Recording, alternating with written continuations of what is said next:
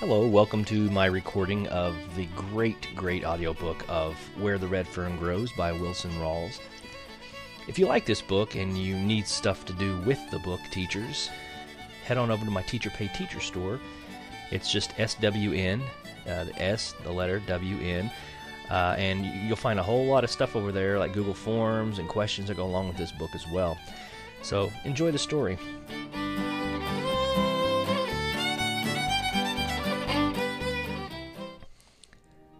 Chapter 1.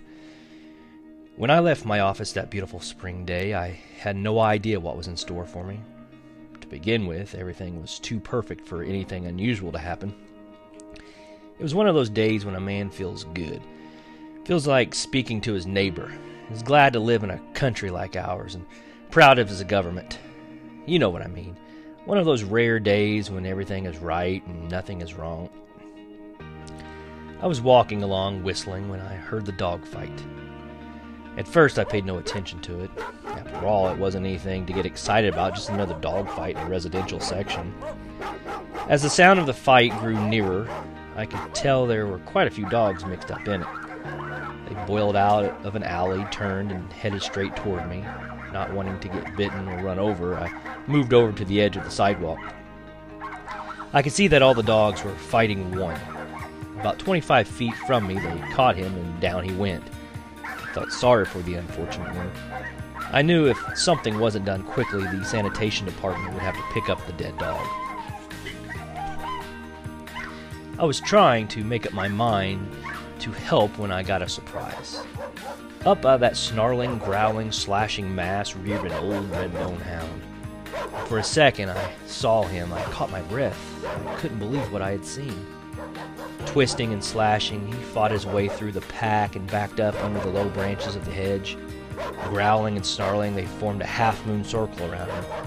A big bird dog, bolder than the others, darted in. The hedge shook as he tangled with the hound. He came out so fast he fell over backwards. I saw that his right ear was split wide open. It was too much for him, and he took off down the street, squalling like a scalded cat.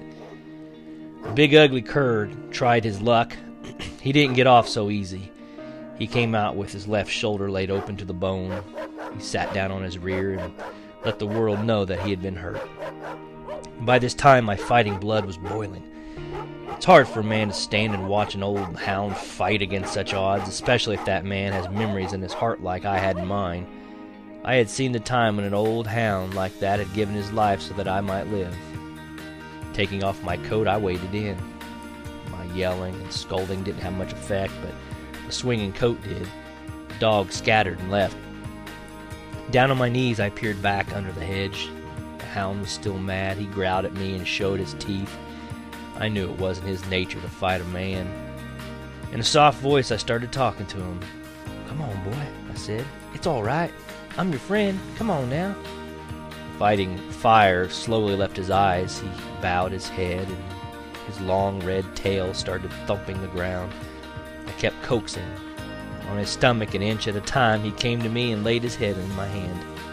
I almost cried at what I saw. His coat was dirty and mud-caked. His skin was stretched drum tight over his bony frame. The knotty joints of his hips and shoulders stood out a good 3 inches from his body. I could tell he was starved. I couldn't figure it out. He didn't belong in town. He was far out of place with the boxers, poodles, bird dogs, and other breeds of the town dogs. He belonged in the country. He was a hunting dog. I raised one of his paws. They were there. I read the story. The pads were worn down slick as the rind of an apple. I knew he had come a long way, and no doubt had a long way to go. Around his neck was a crude collar. On closer inspection, I saw it had been made from a piece of check-line leather. 2 holes had been punched in each end, and the ends were laced together with baling wire. As I turned the collar in my finger, I saw something else. There, scratched deep in the tough leather, was the name Buddy. I guessed that the crude, scribbly letters had been probably written by a little boy. It's strange indeed how memories can lie dormant in a man's mind for so many years. Yet those memories can be awakened and brought forth fresh and new. just by something you've seen or something you've heard or the sight of an old familiar face. What I saw in the warm gray eyes of the friendly old hound brought back wonderful memories. To show my gratitude, I took hold of his collar and said, "Come on, boy, let's go home and get something to eat." He seemed to understand that he had found a friend, and he came willingly. I gave him a bath and rubbed all the soreness from his muscles. He drank quarts of warm milk and ate all the meat I had in the house. I hurried down to the store and I bought more. He ate until he was satisfied. He slept all that night and most of the next day. Late in the afternoon, he grew restless. I told him I understood, and as soon as it was dark, he could be on his way. I figured he had a much better chance if he left town at night. That evening, a little after sundown, I opened the back gate. He walked out, stopped, turned around, and looked at me. He thanked me by wagging his tail.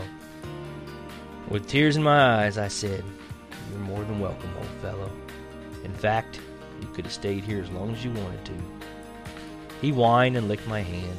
I was wondering which way he would go. With one final whimper, he turned and headed east. I couldn't help smiling as I watched him trot down the alley. I noticed the way his hindquarters shifted over to the right, never in line with the front, yet always in perfect rhythm. His long ears flopped up and down, keeping time with the jogging motion of his body. Yes, they were all there, the unmistakable marks of a hunting hound.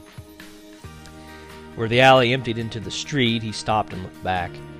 I waved my hand. As I watched him disappear in the twilight shadows, I whispered these words. "Goodbye, old fellow. Good luck and good hunting." I didn't have to let him go. I could have kept him in my backyard, but to pen up a dog like that is a sin. It would have broken his heart. The will to live would have slowly left his body.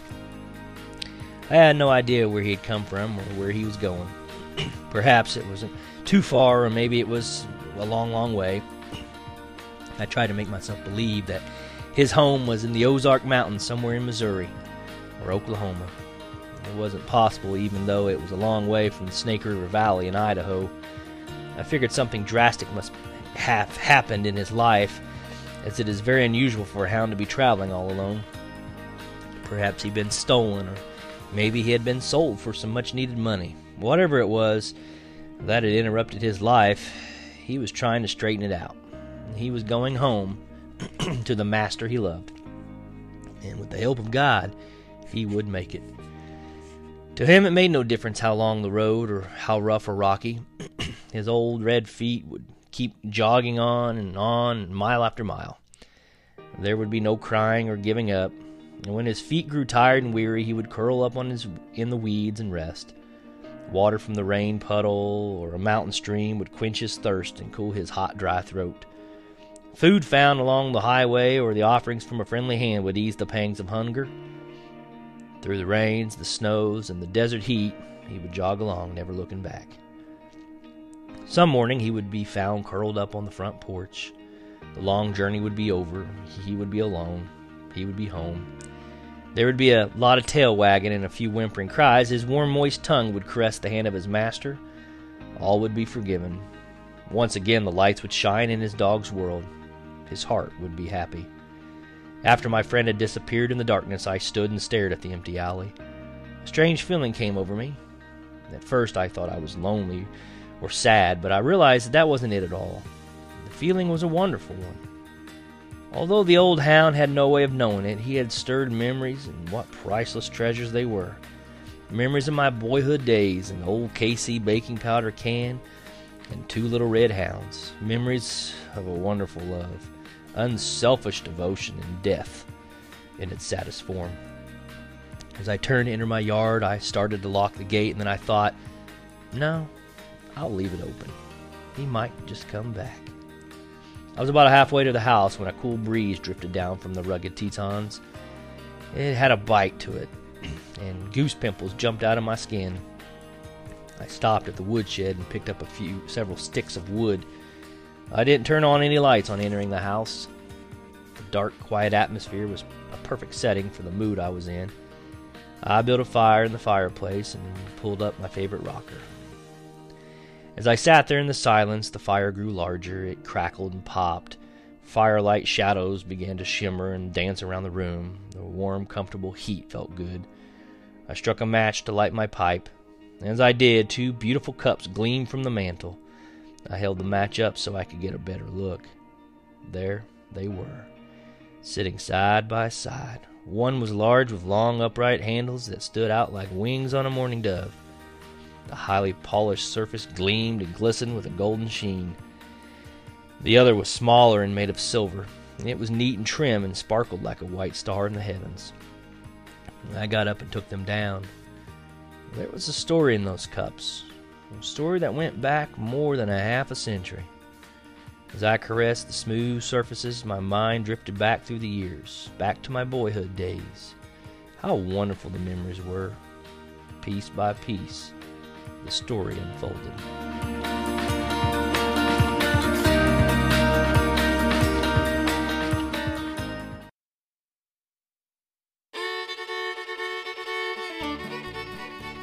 Chapter 2.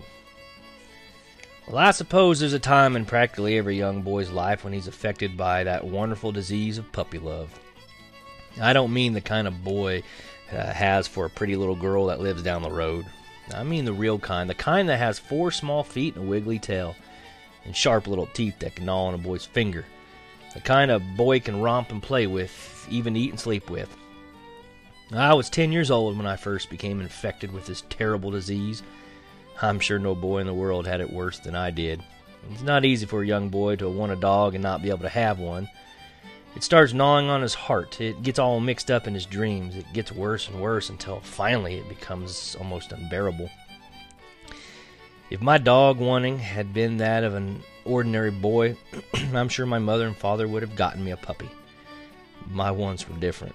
I didn't want just one dog. I wanted 2. Not just any kind of dog.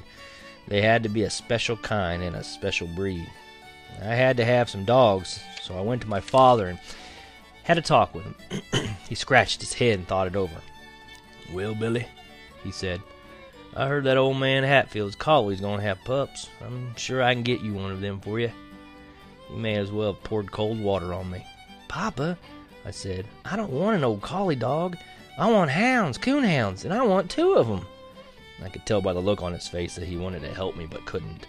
He said, "Billy, those kinds of dogs cost money, and that's something we don't have right now. Maybe someday when we can afford it, you can have them, but not right now." I didn't give up. After my talk with Papa, I went to Mama. Well, I fared no better there. Right off, she said I was too young to be hunting with hounds, and besides, a hunter needed a gun, and that was one thing I couldn't have. Not until I was 21, anyway. I couldn't understand it. There I was, sitting right there in the middle of the finest hunting country in the world. I didn't even have a dog. Our home was in a beautiful valley far back in the rugged Ozarks. The country was new and sparsely settled. The land we lived on was Cherokee land, allotted to my mother because of the Cherokee blood that flowed in her veins.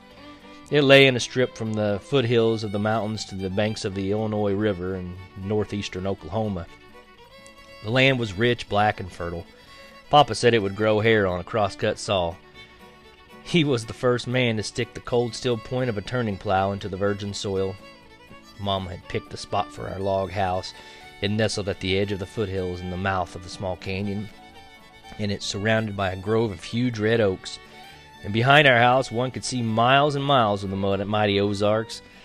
In the spring, the aromatic scent of wild flowers, redbuds, pawpaws, and dogwoods drifting on the wind currents spread over the valley and around our home.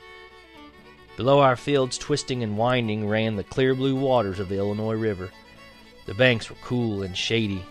The rich bottom land near the river was studded with tall sycamores, birches, and box elders.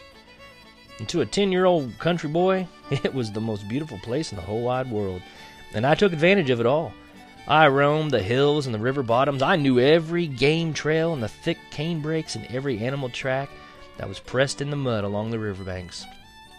The ones that fascinated me the most were the baby tracks of a river coon. I'd lie for hours examining them. Before leaving, I'd take a switch and sweep them all away. These I called my trail looks.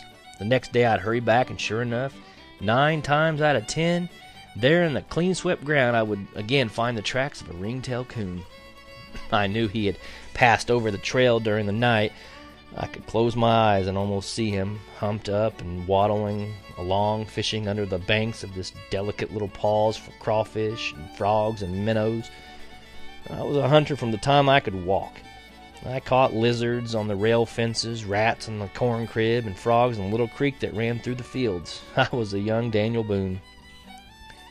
As the days passed, the dog-wanting disease grew worse. I began to see these dogs in my sleep. I went back to my father and mother. It was the same old story. Good hounds cost money, and they just didn't have it. My dog wanting became so bad I began to lose weight, and my food didn't taste good anymore. Mama noticed this, and she had a talk with Papa. "You're going to have to just do something," she said. "I never saw a boy grieve like that. It's not right at all." "I know," said Papa, "and I feel just as badly as you do. But what can I do? You know we don't have that kind of money." "Well, I don't care," said Mama. "You've got to do something. I just can't stand to see him cry like that. Besides, he's getting to be a problem. I can't get my work done. He follows me around all day begging for hounds." "Well, I offered him to get him a dog," said Papa, "but he doesn't want just any kind of dog. He wants hounds, and they cost money.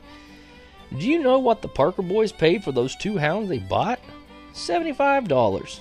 If I had that much money, I'd buy another mule. I sure do need one." I had overheard this conversation from another room. At first it made me feel pretty good. At least I was getting to be a problem. Then I didn't feel so good. I knew my mother and father were poor and didn't have any money. I began to feel sorry for them and myself. After thinking it over, I figured out a way to help. Even though it was a great sacrifice, I told Papa I had decided I didn't want 2 hounds. 1 would be enough. I saw the hurt in his eyes. It made me feel like someone was squeezing water out of my heart. Papa set me on his lap, and we had a good talk. He told me how hard times were, and that it looked like a man couldn't get a fair price for anything he raised. Some of the farmers had quit farming and were cutting railroad ties so that they could feed their families. If things didn't get better, that's what he'd have to do. He said he'd give anything he could to get some good hounds for me. There didn't seem to be any way he could do it right then. And I went off to bed with my heart all torn up in little pieces and cried myself to sleep. The next day, Papa had to go to the store. Late that evening, I saw him coming back. As fast as I could, I ran to meet him, expecting a sack of candy. Instead, he handed me 3 small steel traps. Well, if Santa Claus himself had come out of those mountains, reindeer and all, I would not have been more pleased. I jumped up and down and cried a whole bucket full of tears. I hugged him and told him what a wonderful papa he was. He showed me how to set them by mashing the spring down with my foot and how to work the trigger. I took them to bed with me that night. The next morning, I started trapping around the barn. The first thing I caught was Sammy, our house cat. If this didn't cause a commotion. I didn't intend to catch him. I was trying to catch a rat, but somehow he came nosing around and got in my trap. My sister started bawling and yelling for Mama. She came running, wanting to know what in the world was going on. None of us had to tell her. Sammy told her with his spitting and squalling. He was mad. He couldn't understand what that thing was that was biting his foot, and he was making an awful fuss about it. His tail was as big as a wet corn cob, and every hair on his small body was sticking straight up. He spit and yowled and dared anyone to get close to him. My sisters yelled their full heads off all the time, saying, "Poor Sammy, poor Sammy." Mama shushed them and told me to go get the forked stick from under the clothesline. I ran and got it. Mama was the best helper a boy ever had. She put the forked end over Sammy's neck and pinned him to the ground. It was bad enough for the trap to be biting his foot, but to have his neck pinned down that way was too much. He threw a fit. I never heard such a racket in all my life. It wasn't long until everything on the place was all spooked up. The chickens started cackling and flew way up on the hillside. Daisy, our milk cow, all but tore the barn lot up, refused to give any milk that night. And Sloppy Ann, our hog, she started running circles, squealing and grunting. Sammy wiggled and twisted. He yowled and spit, but it didn't do him any good. Mama was good and stout. She held him down, tight to the ground. I ran in and put my foot on the trap spring, smashed it down, and released his foot. With one loud squall, he scooted under the barn. And after it was all over, Mama said, "I don't think you'll have any more trouble with that cat. I think he has learned his lesson." How wrong Mama was. Sammy was one of those nosy kinds of cats. He would lie up on the red oak limbs and watch every move I made.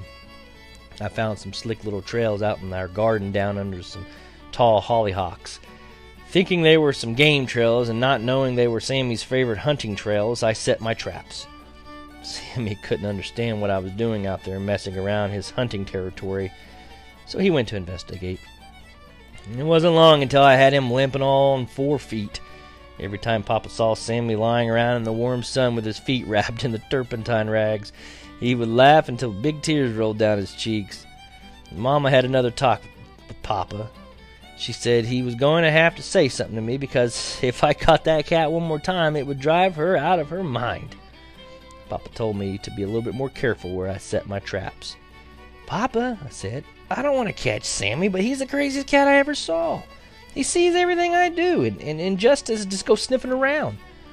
Papa looked over at Sammy. He was lying all sprawled out in the sunshine with all 4 paws, bandages, and sticking straight up. His long tail was swishing this way and that. "You see, Papa? He's watching me right now, just waiting for me to set my traps." Papa walked off toward the barn. I heard him laughing fit to kill. It finally got too much for Sammy. He left home. Oh, he came in once in a while, all long and lean and looking, but never was the same friendly cat anymore. He was nervous and wouldn't let anyone pet him. He would gobble down his milk and then scoot for the timber. Once I decided to make friends with him because I felt bad about catching him in my traps. I reached out my hand to rub his back. He swelled up like a sitting hen. His eyeballs got all green and he growled way down deep. He spat at me and drew back his paw like he was gonna knock my head off. I decided I'd better leave him alone. In no time at all, I cleaned out the rats. Then something bad happened. I caught one of Mama's prize hens. I got one of those young man peach tree switchings over that. Papa told me to go down in the cane brakes back of our fields and trap. This opened up all kinds of new wonders. I caught possums, skunks, rabbits, and squirrels. Papa showed me how to skin my game. In neat little rows, I tacked the hides on the smokehouse wall. I'd stand for hours and admire my magnificent trophies. There was only one thing wrong. I didn't have a big coonskin to add to my collection. I couldn't trap old Mr. Ringtail. He was too smart for me. He'd steal the bait from the trap, spring the triggers, and sometimes even turn them over. Once I found a small stick standing upright in one of my traps. I showed it to Papa. He laughed and said the stick must have fallen from a tree. It made no difference what Papa said. I was firmly convinced that the smart old coon had deliberately poked that stick in my trap. The traps helped my dog hunting considerably, but like a new toy, the newness wore off, and I was right back where I'd started from. Only this time, worse, much worse. I had been exposed to the feel of wildlife. I started pestering Mama again. She said, "Oh no, not that again. I thought you'd be satisfied with the traps." "No, Billy, I don't want to hear any more about hounds."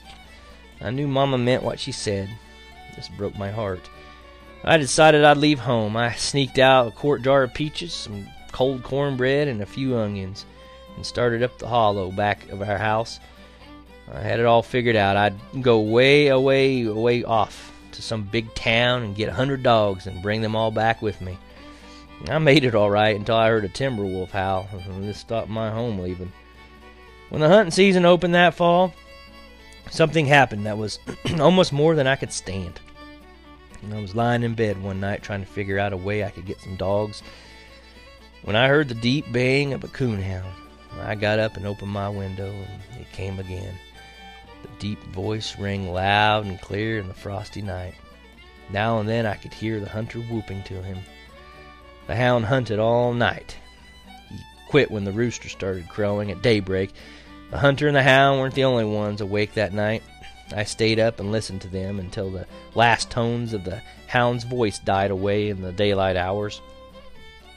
That morning I was determined to have some hounds. I went to Mama again.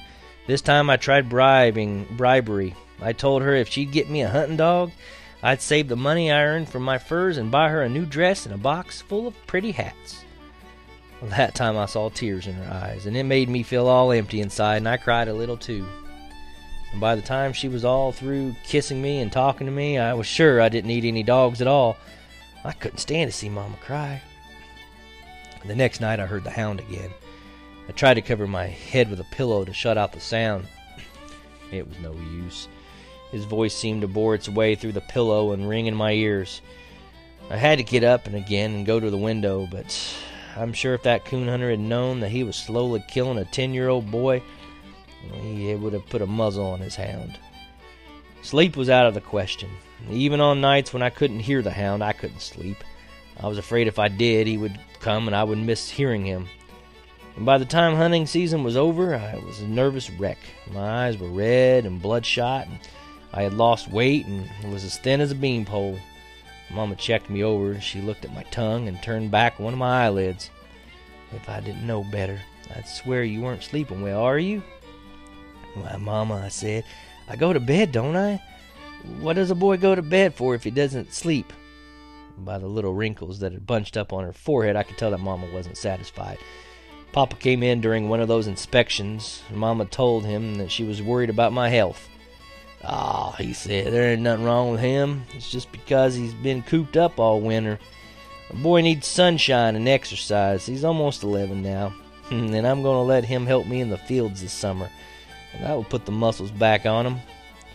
I thought this was wonderful. I'd finally grown up to be a man, and I was going to help Papa with the farm.